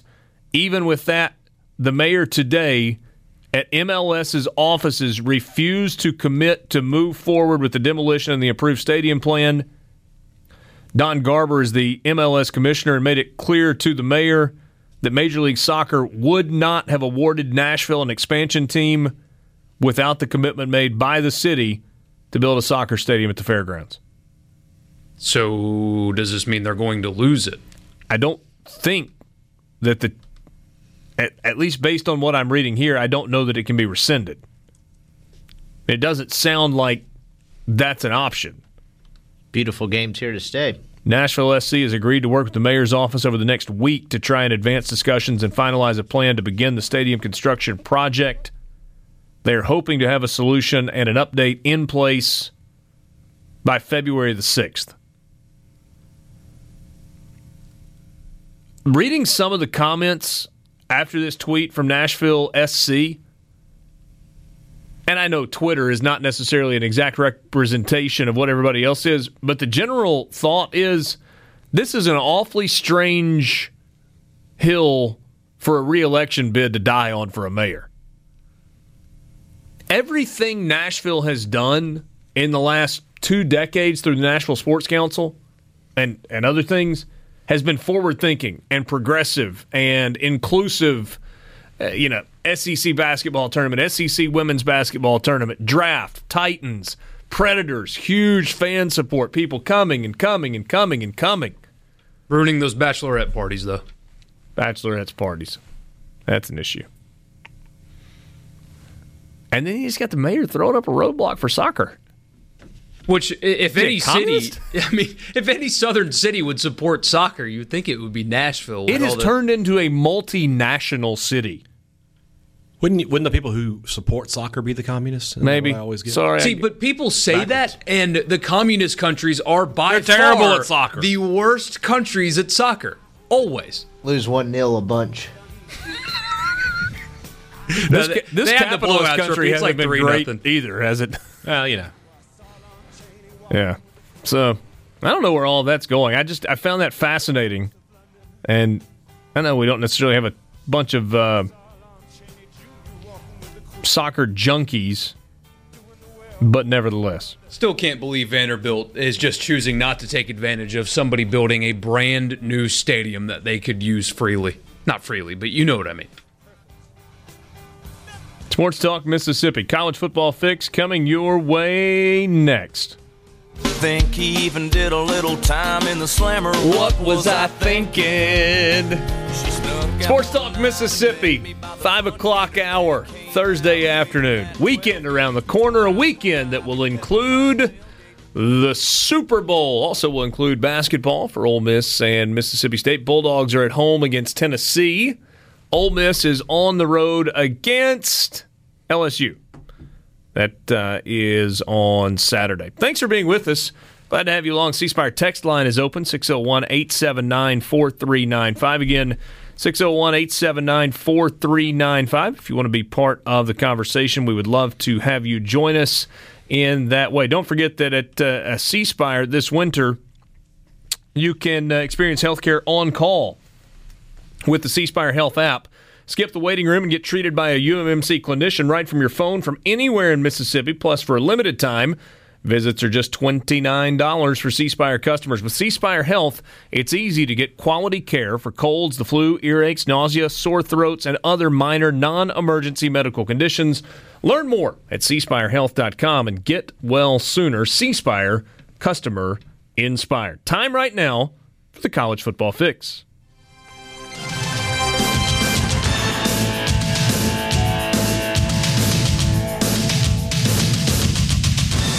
College Football Fix is driven by Ford and your local Mississippi Ford dealers. The F-150, 43 consecutive years. That is 43 years ago that the F-150 began its run as the best-selling truck in America. It's not slowing down anytime soon. Great vehicle. It's what I drive. Encourage you to at least test drive one, get behind the wheel, especially if you haven't in a long time. The F-150 is fantastic. You can do just that. You can test drive one. You can get great financing deals at your local Mississippi Ford dealer, and you can do that today. All right, hey, Dad, College Football Fix coming your way. KJ Costello had a visit with Washington this week, and I think we talked yesterday about the fact that it looked like maybe things were trending in that direction with KJ Costello. However, Mike Leach is going to jump on an airplane and fly all the way across the country to have an in-home visit with Costello and family.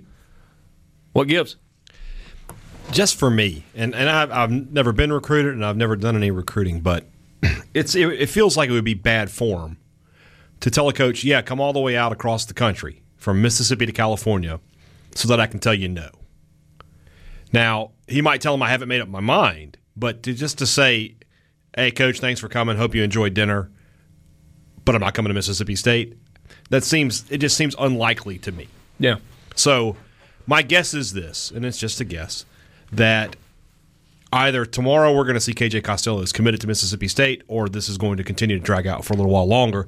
The thing is, though, for both Costello and for Mississippi State, in my opinion, you have time. It's not like he wasn't going to be here for spring practice anyway, so it's not like you have to get him into the rotation. He's got time to make his decision. Mississippi State has time to wait on him. So there's not a whole lot of pressure on anybody here. But it doesn't appear to be I still think that, the Washington visit probably, maybe there was a visit hide there. Those things happen. You go there and you're sort of swooned by the city of Seattle, which is a fantastic place to live, I would imagine, and all the stuff they have there. But you come home and you start thinking about it again. So, Leach going out there, the ability to sell him on, look, I'm going to throw the football basically every play, and you're going to get the chance. You're going to get a chance to be that guy, to be the trigger man for that, where you're going to put up ridiculous numbers and you're going to show off your arm.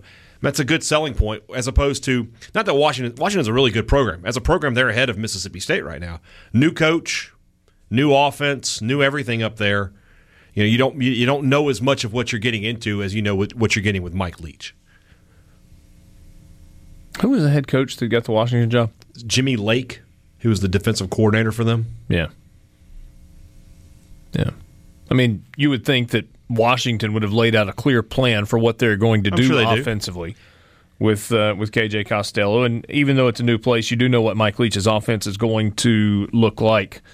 How does the Chase Bryce thing factor into this? Right now, it feels like KJ been canceled. So it has? Yeah, he's not coming to Starkville this weekend. Okay. So that they are not. I assume they've either moved on from him, or I don't think, to my knowledge, nothing's been rescheduled there. So they have moved on from him. I think the next name up is Peyton Ramsey from Indiana. Yeah. Who is leaving Bloomington. I think if Leach gets an idea or gets the idea tonight that it's not going to be Costello, you'll see Mississippi State try to move its focus to Peyton Ramsey. Is this a sign that he doesn't love what he's seen watching tape on Trader, or is it just more he... Well, I mean... I was headed the same direction. I'm sure the coach speak answer would be, competition is a good thing, and it is. But how can you not take it as that? And plus, the other thing to remember is this, with Schrader, is you can redshirt him. And State really would benefit from being able to redshirt Schrader and Rogers this year. And then, if Costello comes in... Keaton Thompson probably has to go, and Jalen Maiden probably not far behind him. But if you could redshirt those other two guys, then you can sort of stabilize things. So I think it's a little bit of that, and I think it has to be a little bit of, I'm not 100% confident that Schrader can be the guy for me. Yeah. I think it's... there's so many players in the transfer portal, right? I mean, thousands, more players than spots available. We know that that's the case. But I don't think you're active in the transfer portal for a quarterback unless you are looking for somebody to come in and play quarterback for you.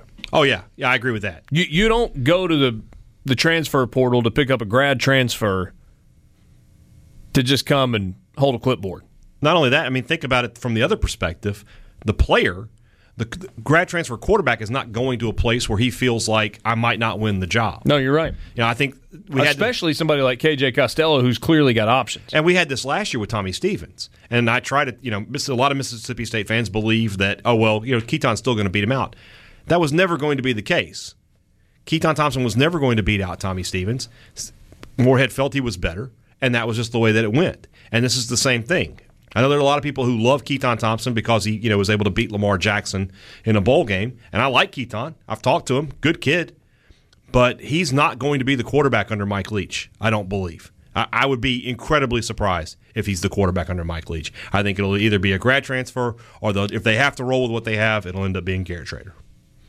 What do you think an in-home visit where Mike Leach comes to your home would be like? That's a good question.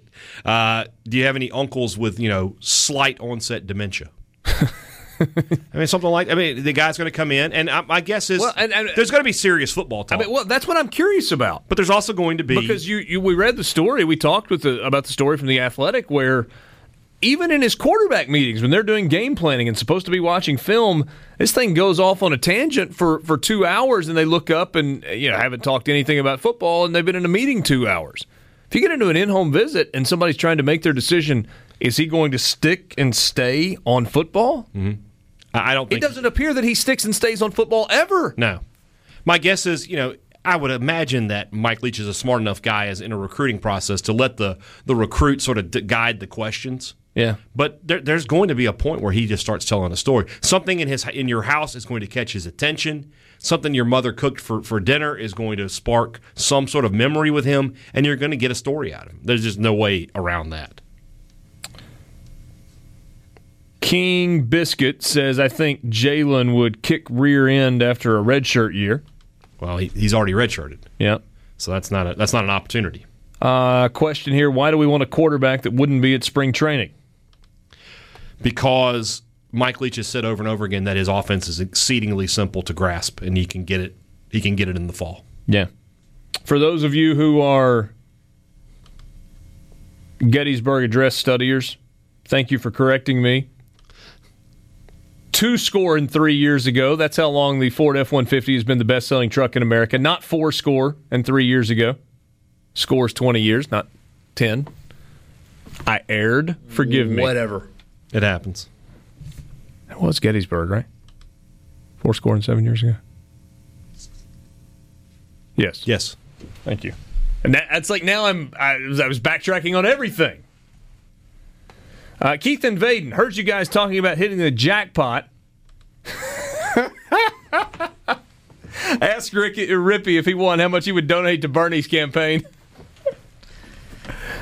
All of a sudden, Rippy's not so interested in redistribution. If he hits the Powerball. I'd probably give him a couple $100 to stop sending me text messages about why or why not. Wait, you're getting text messages from Bernie? Y'all have gotten it before, not too. From Bernie. I haven't gotten anything. No, I don't y'all feel haven't gotten the, hey, this is so-and-so from the Bernie Sanders campaign? Absolutely not. Nope. Yes, y'all have. I've talked to one of you about this. I've gotten messages from like the Texas GOP and the Texas Democratic Party. My name is floating around in a Texas database. Congrats, you red-blooded American. I know you've gotten one of these. No, I've never gotten a text message about Bernie. Of course, I also don't have a Bernie Sanders sign in my front yard either. Grass is growing tall. It's hard to see. Yeah. That's your college football fix, driven by Ford. Feel the burn.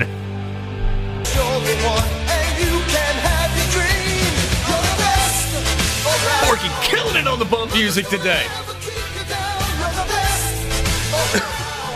The All Valley Under 16 Karate Championships from the Cobra Kai Dojo. From the Miyagi. Don't you love it? Wow, what's not to love? What's your favorite scene from Karate Kid? The scene where Miyagi and Daniel go to Cobra Kai. and he explains how it's going to be to Sensei Kreese. You're a pushy little fella, ain't you? Yeah. Ain't you? Yeah. But I like that. I like that. Yeah. By the way, I saw the commercial. He doesn't look that bad. I mean, considering he's got to be close to 70. Yeah, well, that's a good point. Borky, do you wish you knew anything we were talking about? Nope. I'm good in my bubble. I love when he gets the yellow car. That's a good scene. When he's driving off and Banzai, Danielson! Yeah. Banzai, Mr. Miyagi! Banzai! Banzai! Love it. It's a sweet car, too. It is. It really is. Is that the car out of the lineup that you would have picked? Probably. There was a baby blue convertible in there, too, that was fine. There were a lot of options. Yeah. Yeah. Second place scene would be the scene where Miyagi explains everything that he's been teaching him. Like, he just thinks he's sanding the floor and painting the fence. And Show! Exactly. That's great. Richard and Wiggins says the Halloween scene. Somebody said Cross knows a movie reference? There are like 3 movies that I know all the movie references from. Karate Kid, Top Gun, and what's the third one? Varsity Blues? Sure. That'll work. It's 3. Is there anything else? Roadhouse? Yeah. Okay. I mean, I've seen Roadhouse, but not like those others. That's fine. Certainly not As like long as those you've seen it. A Few Good Men. Absolutely. That's a good choice. Absolutely. Does think better with his bat. Do you go the full John Rothstein on that? Like more dependable than A Few Good Men on a Sunday? Ooh. John Rothstein's kind of created a thing. He has his own. He has his own language. He sells T-shirts. I'll say there's a line of T-shirts now. Yeah, vernacular. I mean, I use some of it. I use "We Sleep in May" or whatever it is. Borky, you need a Will Wade American Gangster T-shirt. If they sell those. Do they really? If they sell those, I'll buy you one. Yeah. Get a special deal on the back that says Wiretap Will just for you. See, that's why we need just a whole merch tab. Get a T-shirt guy and just make random stuff like that. I could sell the crap out of Wiretap Will shirts and koozies and all that. What is the movie that you can quote every line of, that you get every reference to? Because I don't think that I'm like on an island of one with I don't get all of your movie references. Yeah. I just don't watch a ton of movies. Right. But everybody's got at least one, right? Animal House. Okay. Wedding Crashers and The Hangovers. Somebody did ask just a second ago, is Wedding Crashers there? Robert in Tupelo says Christmas Vacation. Blues Brothers. There's an Animal House reference. An airplane everyone reference. Gets the Animal House references. Do what? Put a tweet about the Germans bombing Pearl Harbor and you'll get actually the hell out of here. Yeah. You're right. You're right about that. Forrest Gump, Coming to America. What are the Forrest Gump Stand references? By Me. What pop culture references am I making from Forrest Gump? I guess Run, Forrest, Run. But Blazing Saddles. I don't even know what you can't. You got to be careful with Blazing Saddles. Yep. I wouldn't go too far down that road. Jaws, Talladega Nights, Blazing Saddles, Tombstone, Oh Brother, Where Art Thou? Oh Brother, Where Art Thou's a good one. Dumb and Dumber. You must be dumber than a sack of hammers. You said Dumb and Dumber? I could do Dumb and Dumber. That's a good one. I nearly passed out watching Dumb and Dumber in the when he got the karate thing where he's speed bagging the guy. I almost fell out of my chair. Smokey and the Bandit. That's a great one. That's a great choice. Smokey and the Bandit might be the most quotable movie ever. I'll hot take that. Sandlot. Sandlot's good. Sandlot is great. Old School. Old School's a good choice. Hey, did you guys watch Swiss Family Robinson much growing up? I've seen it. No, not much. That's one of the movies that like we downloaded for my kids. Mm-hmm. Like it's not a rental on iTunes or whatever. It's actually there and downloaded, not just floating around even in the cloud. And I think they watched it 3 times last weekend. Absolutely love it. On my way home, Rambo First Blood. That's a good choice. On my way home from Jackson, it looks like the last rewatchables was about Heat. That's a great movie. I'll watch that. I'll listen to that. Listen to it? Yeah. Going down the road? Yeah. All right. Godfather should be mentioned here, by the way. Yeah, we got a Scarface reference, Revenge of the Nerds, Pulp Fiction, Hoosiers, Austin Powers. There's some references on here that I don't feel comfortable mentioning on the air. etc.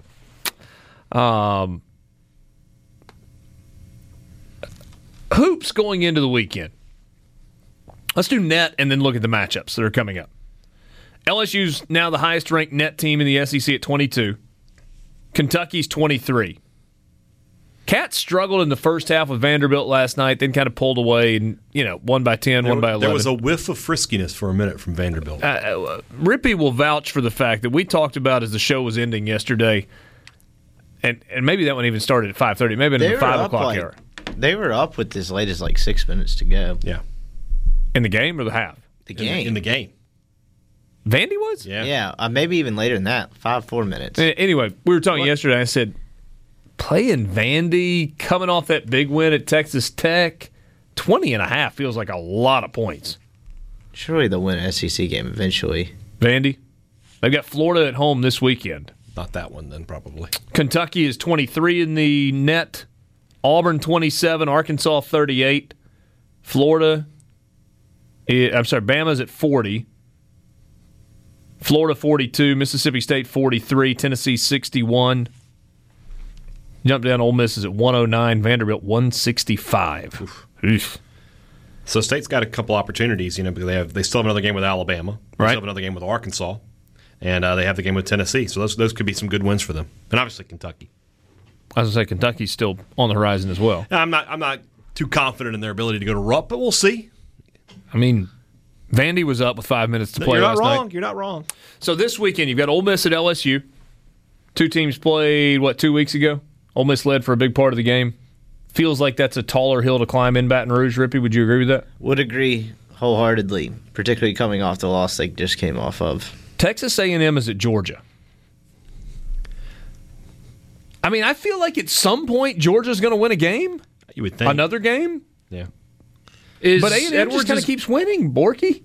Is Edwards as good as everybody says he is? Good. He's really good. But people keep screaming, "Oh, he's a lottery pick. He's a lottery pick." I watched 3 games, but it's a bad draft. I watched 3 games in a row, State, Kentucky, and when he played Ole Miss, he was like if you consistently forget he's on the court, are you really that good? I mean, lottery picks should be able to take over games, especially against a team like Ole Miss, and instead of attacking off the dribble or doing anything at all, he just sat back and settled for... He settles. I don't see it. He will be a lottery pick because the draft isn't very good, but I don't see it. You see a lot of talented, physically imposing freshmen that come through college basketball. You see very, very few that are built the way Anthony Edwards is. The tools he is grown man NBA ready physically today. Yeah. His game's not there. So do you think that's a product of a big picture movement, especially like in the AAU levels where everybody, I mean, thanks to Steph Curry mostly, just stepped back and just jacked up 3-pointers instead of developing a game? Because if you say he's that big and got the size, but his idea of getting his team back into a game is taking ill-advised, contested 3-point shots. I mean, is that a development issue? You know what college basketball doesn't have a lot of? Shooters. Great shooters. Yeah. Great shooters. There's just not that many. Everybody's an athlete. Everybody wants to get to the rim. And, it kind of makes you even appreciate more when you see a legitimately great shooter. Who's the best shooter in the SEC? Well, hold on first. Let me finish that thought. Okay. What was the kid's name at Purdue last year that went off and is tearing up the NBA? He's doing okay for the Celtics, but name's escaping me. Cameron? No, it's Carson. Carson Edwards. Yeah. Carson Edwards was a great shooter last year. We've seen a few come through here. Yeah. I mean, Marshall Henderson probably goes in the great shooter category. Certainly, when he was on, it was stupid. Yeah. He took a lot of shots. He did. He was certainly was a volume shooter. Scorer. Yeah. Moody was a more efficient Marshall Henderson. I agree with that. He was. And Chris Warren was probably a better pure 3-point shooter than either of those two. Best shooter for State has been Q for the past 5-6 years. Q Witherspoon. Yeah.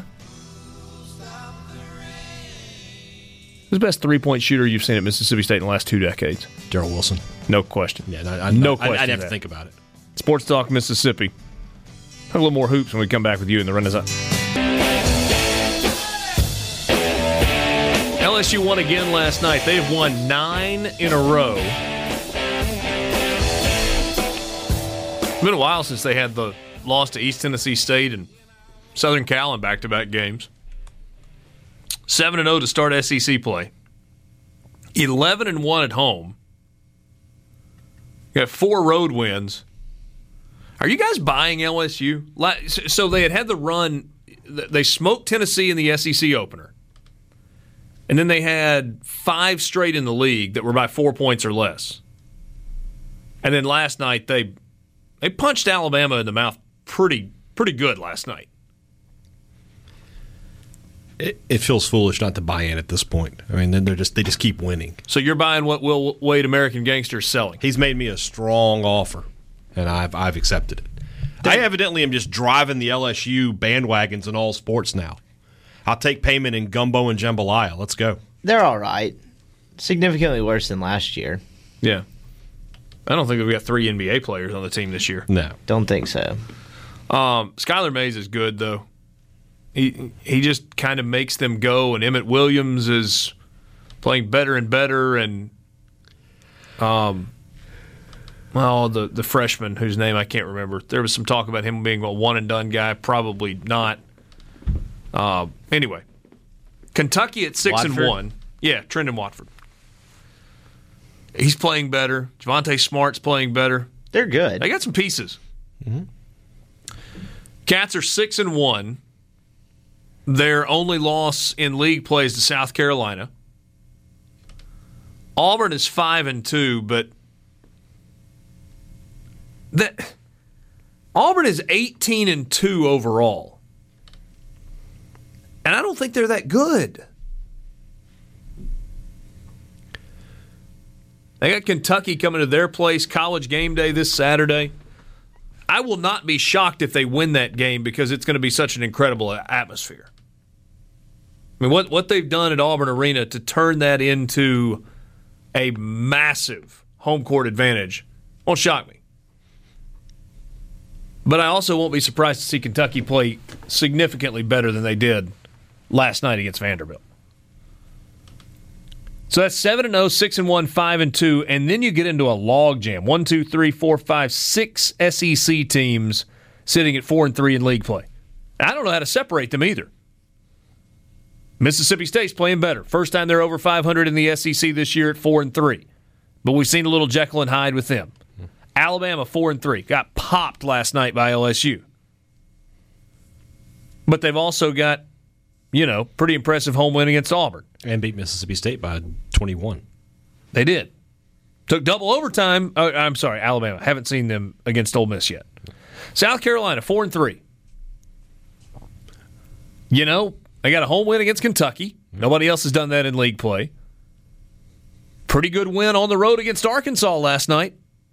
That's a good win. And they're a well-coached team. Not going to beat themselves, probably. Florida's 4-3 feels like they're trending in the wrong direction. I'm not ready to abandon I don't think you want to play Florida at the end of February, beginning of March, but I'm close to it. Their fans, they are not happy with Michael White. No, they're not. Tennessee's 4-3. They're not scary, though. Texas A&M's 4-3, and you go, how is that team in 7 games won 4 league contests? It's because they play so hard. They make it ugly. They make it nasty. They're diving all over the place. They're a terrible three-point shooting team. They make just enough. Savion Flagg's good player. Josh Nebo's giving a little bit.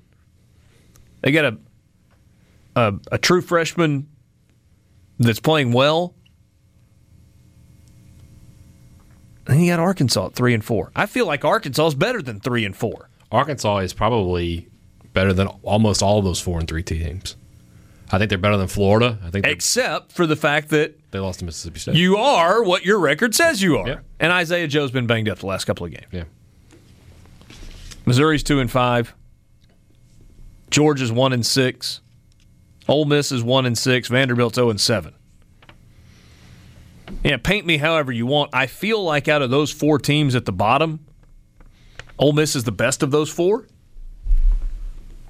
I think. I'll give you that. I agree with that. I mean, they beat Georgia.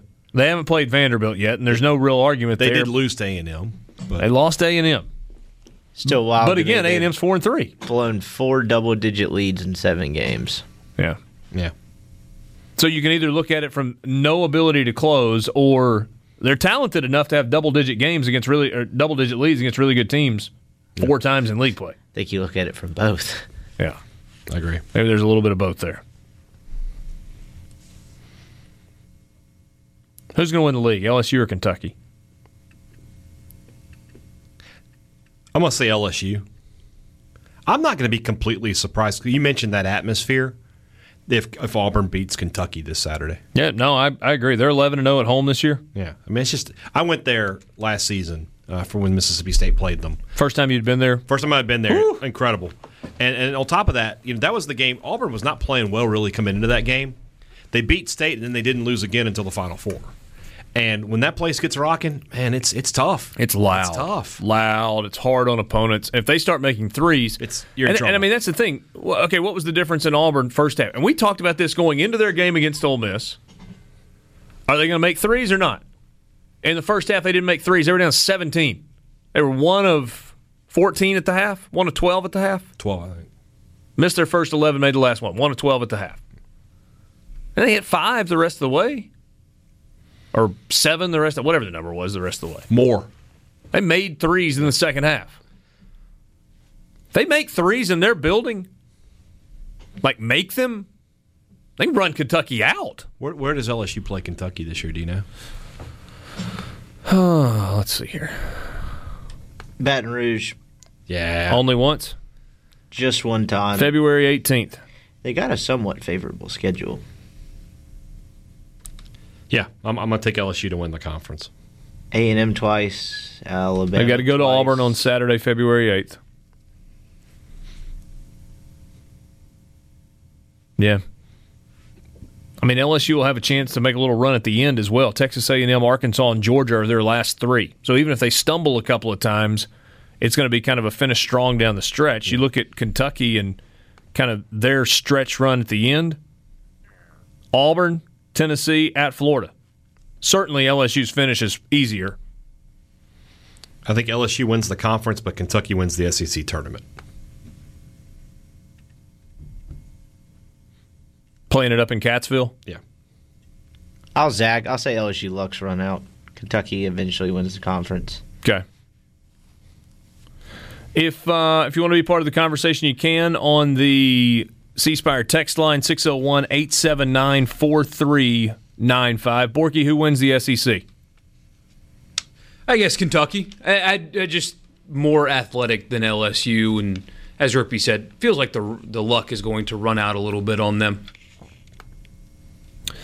Don't forget, if you missed any of the show, you can always go back and get it online, on demand at supertalk.fm, or you can download it via a podcast. We had a question earlier today. Hey, did you guys talk about Jordan Ta'amu being named starting quarterback in the XFL for the St. Louis team? We did yesterday. If you missed that conversation, you want to hear it, go back, download the podcast, listen to it when it's convenient to you. They had did Fitzgerald make a roster?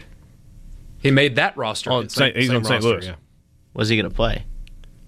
He's listed at quarterback. So that's interesting. Yeah.